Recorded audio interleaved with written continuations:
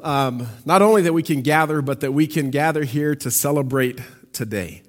In so many ways, we just can't wrap our minds around this.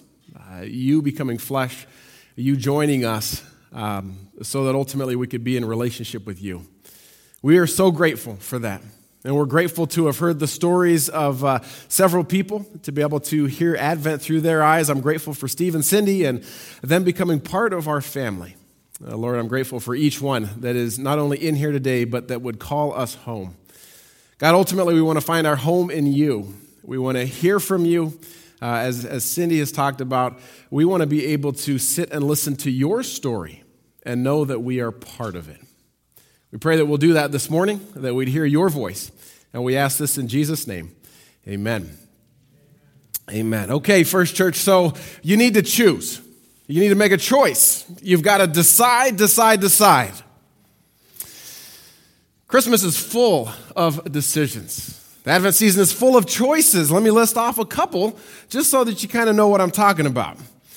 You have to choose whether to have a fake tree or a real tree. For some people, this is a deal breaker. Let's just show of hands, okay? Fake tree, raise your hand.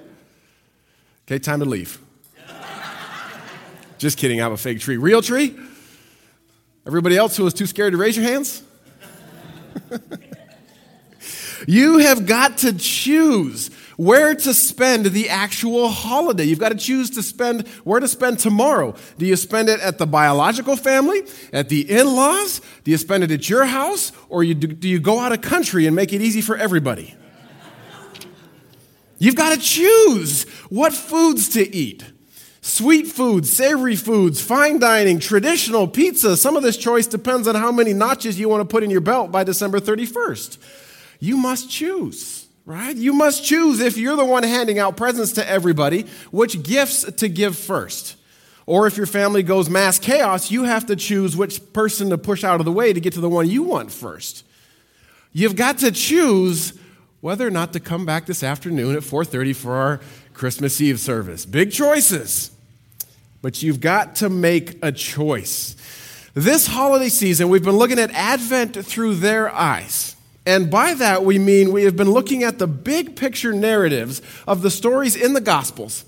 We haven't been looking at the smaller stories so much as what is the author overall trying to tell us about Christmas? What's his point? What does he want us to know about the coming of Jesus? So we looked at Matthew a few weeks back, and we decided that Matthew was telling us that having a kingly heritage is harder than you think. Last week, we looked at Luke's gospel, and we realized we were watching a musical take place. And I kept asking the question, does the story of Jesus make you sing? Now, this week, you may be wondering where we're going next. I mean, if you're an avid reader of the Gospels, you're thinking, is there another Advent story? I mean, because we've got Matthew, we've got Luke, those are obvious. Mark's gospel starts with John the Baptist and goes directly into a baptism and then Jesus' ministry. So that leaves us with John's gospel. Go ahead and grab your Bibles if you have them. Turn to John chapter 1, verse 1. The last few weeks I've been looking at this story, the first 18 verses, and wondering what Advent through John's eyes was like. And I've come to the conclusion that in the first 18 verses, we are forced to choose on two different things. We're forced to make a decision. Two questions. One matters, and one really doesn't. Okay, one's a question from me, and one's a question from John.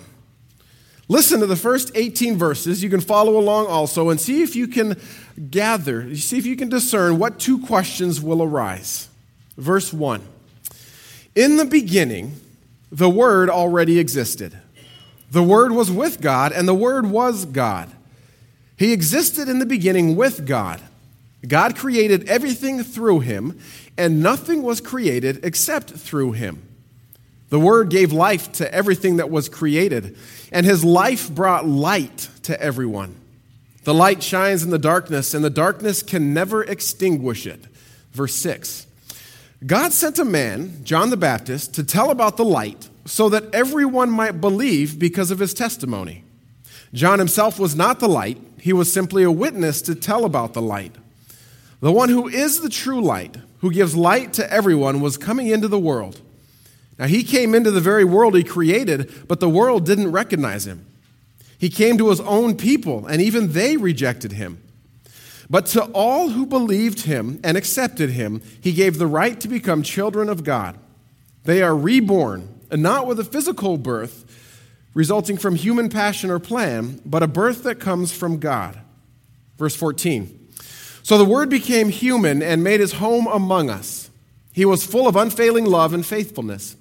And we have seen his glory, the glory of the Father's one and only Son. John testified about him when he shouted to the crowds, "This is the one I was talking about when I said someone greater is coming after me who is far greater than I am, for he existed long before me." From his abundance, we have all received one gracious blessing after another. For the law was given through Moses. God's unfailing love and faithfulness came through Jesus Christ. No one has ever seen God, but the unique one, who is himself God, is near to the Father's heart, and he has revealed God to us. Two choices I see in this passage that we are forced to decide on. One choice matters, the other doesn't. We're going to start with the one that doesn't, and I'm going to say this one's from me. This one really doesn't matter, but we're going to talk about it anyways. We have to decide whether or not John's gospel would be considered an Advent narrative. Okay? An Advent narrative. Matthew's is, Luke's is, Mark's isn't, but John's, is it or is it not? We're going to have you guys guess, okay? Either yes or no. I'm going to have you say it out loud. There's going to be yeses, there's going to be no's, but I want to hear it loud enough so that you guys say it so that I can hear it. Okay? Is John's gospel an Advent narrative? On three, say it out loud. 1, 2, 3. Yes, no. Good. We had some of each. That's good. I will tell you my answer, and I'll tell you that I'm not always right. This time I am.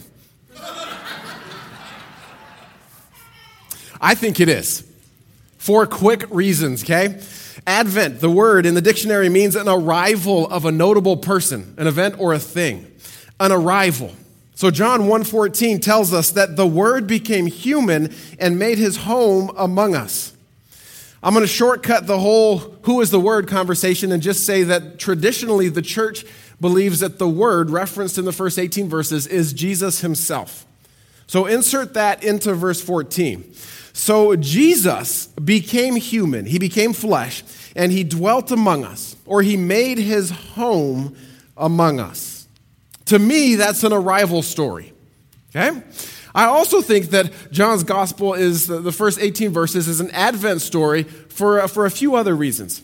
I think there's too many echoes in John from Matthew and Luke. Look at this. The idea of Jesus being light and bringing light, being light and bringing light to the darkness. John 1, 4, and 5. The Word gave life to everything that was created, and his life brought light to everyone. The light shines in the darkness, and the darkness can never extinguish it. Okay? John chapter 1, verse 9. The one who is the true light, who gives light to everyone, was coming into the world. Okay, that's from John. Now, let's look at what Simeon said about the baby Jesus in Luke's gospel. Luke 2, verse 32. He is a light to reveal God to the nations, and he is the glory of your people, Israel. How about what Zechariah said, John's dad, about Jesus in the Gospel of Luke, also Luke 1, verse 78 and 79. Because of God's tender mercy, the morning light from heaven is about to break upon us, to give light to those who sit in darkness and in the shadow of death, and to guide us to the path of peace. Now, Matthew's gospel also mentions light. It's a little less direct. He mentions a star that guided people to find Jesus. To me, the light in the darkness found in John is so much of an echo of Luke and Matthew that it says to me, well, this is also the same type of story as the other two. Another reason, all 3 gospel accounts speak of Jesus as being God's Son. John chapter 1, verse 14. So the Word became human and was made his home among us. He was full of unfailing love and faithfulness, and we have seen his glory, the glory of the Father's one and only Son. Okay, so that's John's gospel. Now let's look at Luke's. He will be called very great and will be called the Son of the Most High. The Lord will give him the throne of his ancestor David.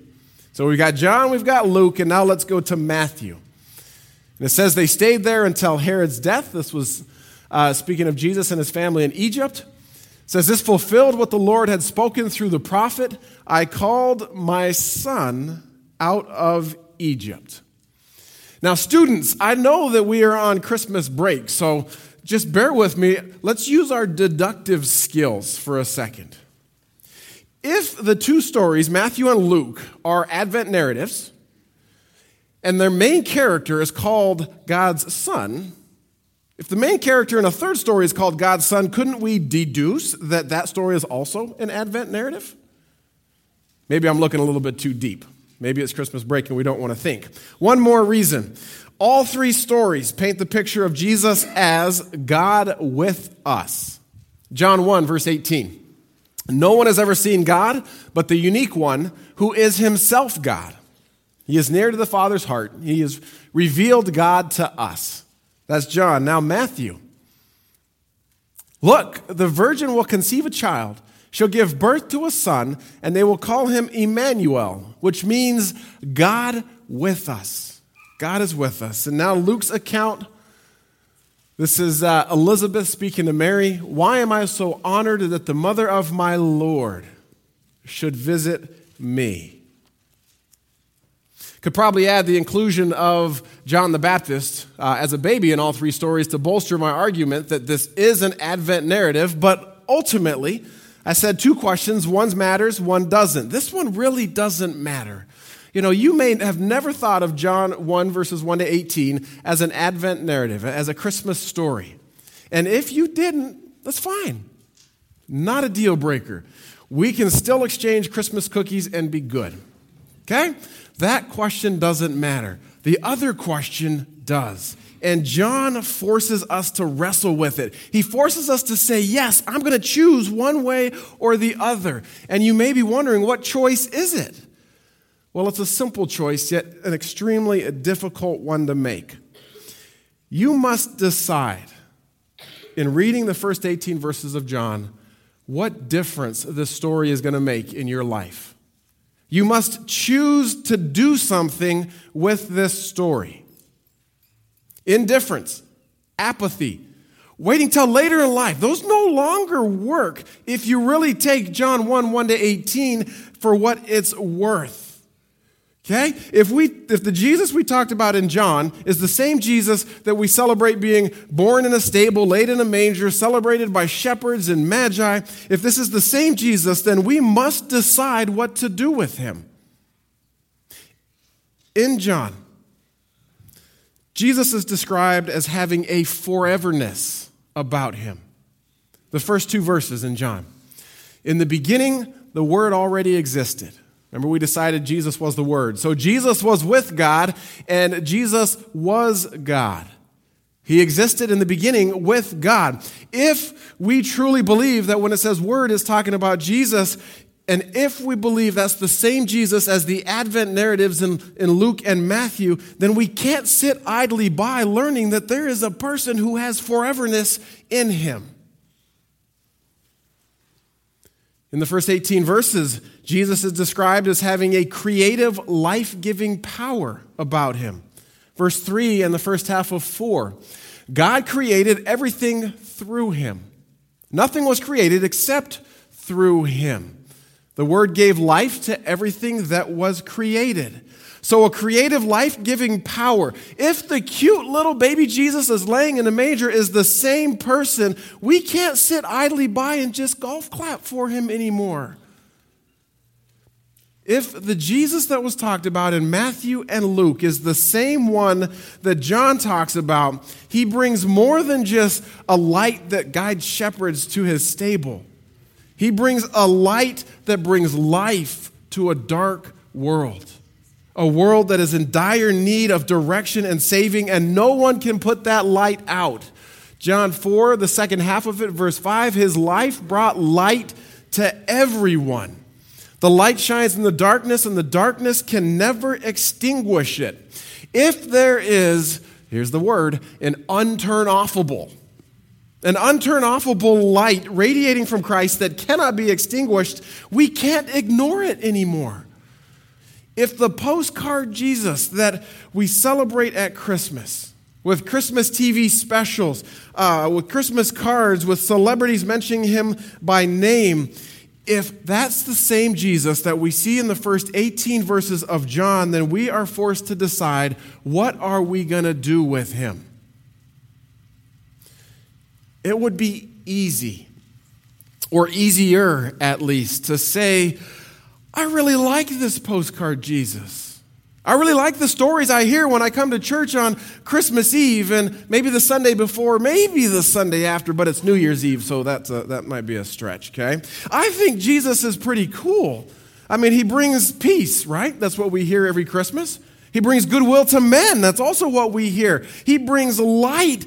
I can subscribe to this Jesus for the last third of December. Do you like Jesus? Do you like the Jesus that we're reading about in John 1:1-18? Everlasting, creation maker, life giver, light bringer, word become flesh and living amongst us, gracious, blessing, bestower, unfailing love and faithfulness, supplier, revealer of God because he is God. Do you like this Jesus? I love what Matthew Keller writes in his book, Hidden Christmas. He says, look, if the Jesus we read about in Matthew 1 and 2, Luke 1 and 2, John 1:1-18, if everything we see in this Jesus is real, he says you can't just like him.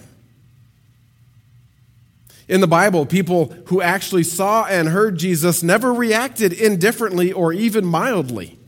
Once they realized what he was claiming about himself, either they were scared of him, furious at him, or they bent their knee and worshiped him. But nobody simply liked him. Nobody said, he's so inspiring.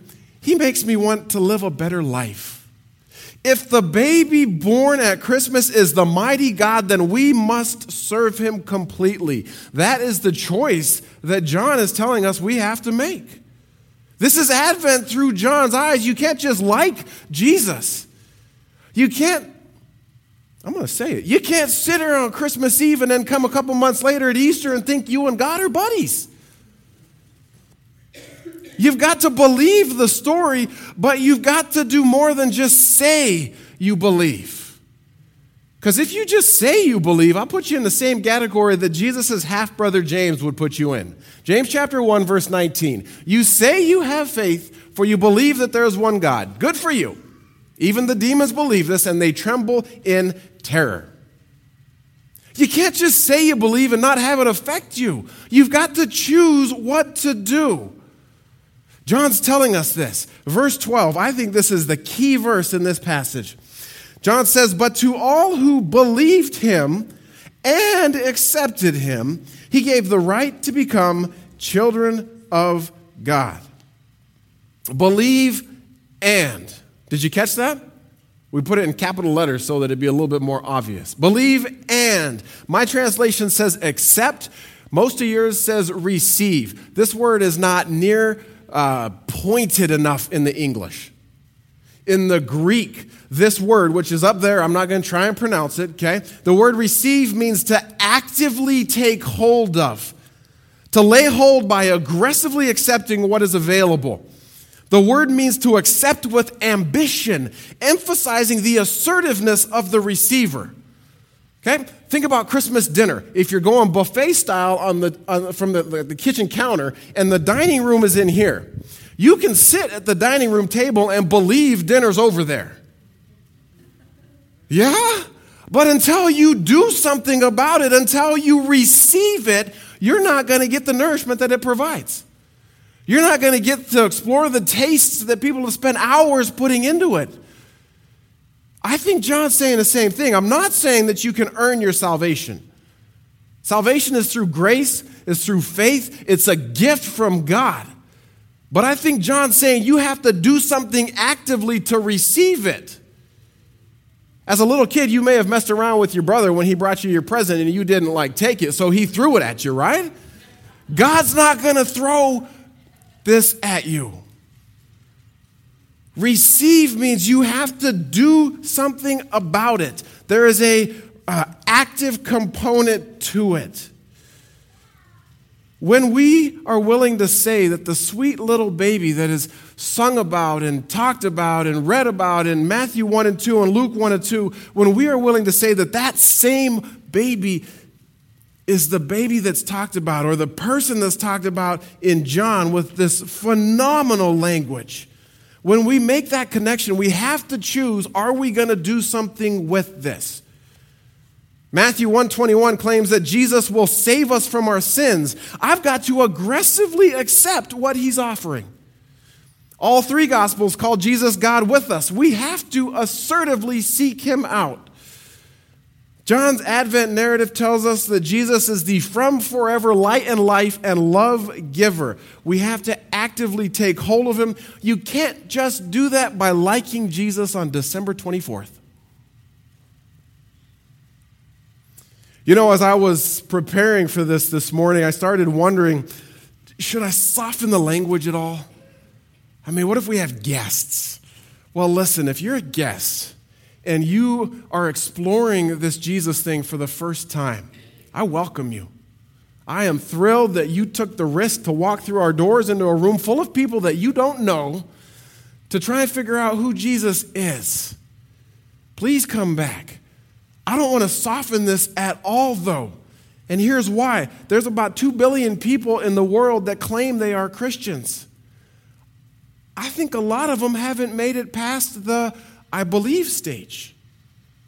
It's not affecting their life at all. They look no different, act no different, talk no different, feel no different than everybody else around them. They say they believe, but they haven't received. We have to take that step. Jesus has to be able to transform your life.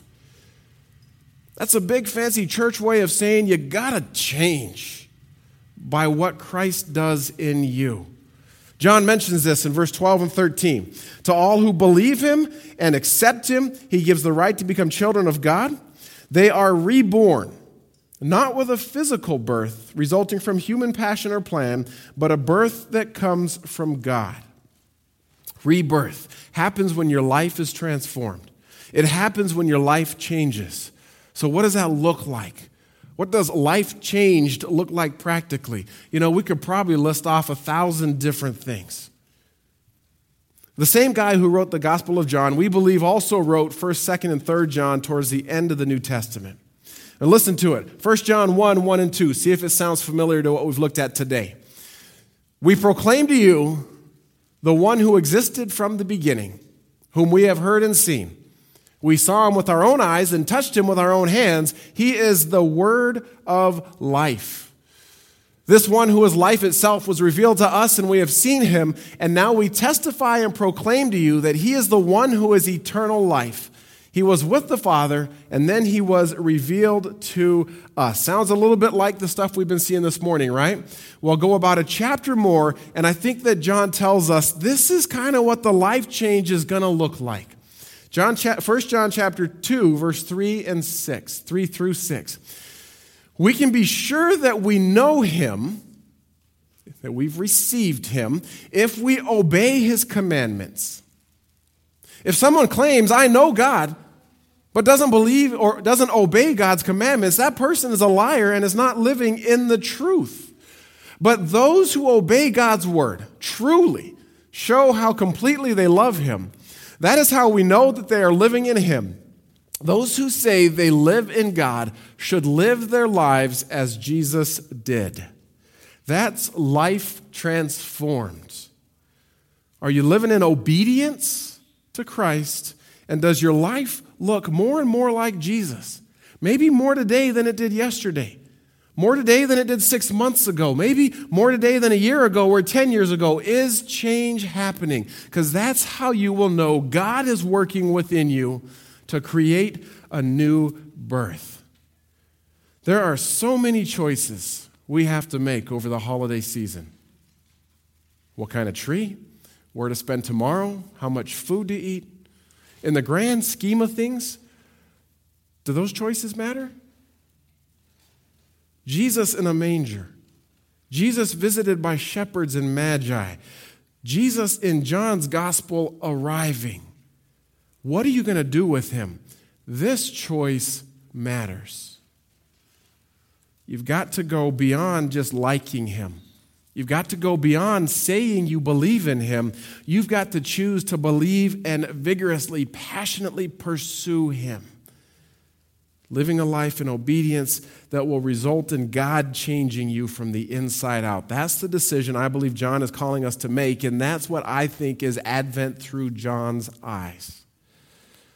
Advent through John's eyes. I said at the beginning, we're being forced to answer two questions. One matters, one doesn't. Over the next 24 to 36 hours, most of us are going to sit around, we're going to celebrate the birth of a baby laid in a manger. What are you going to do with him? What difference is that going to make? That is the choice that matters. It's your choice. Decide, decide, decide. If you want to talk more about it, come and find me after. Let's pray.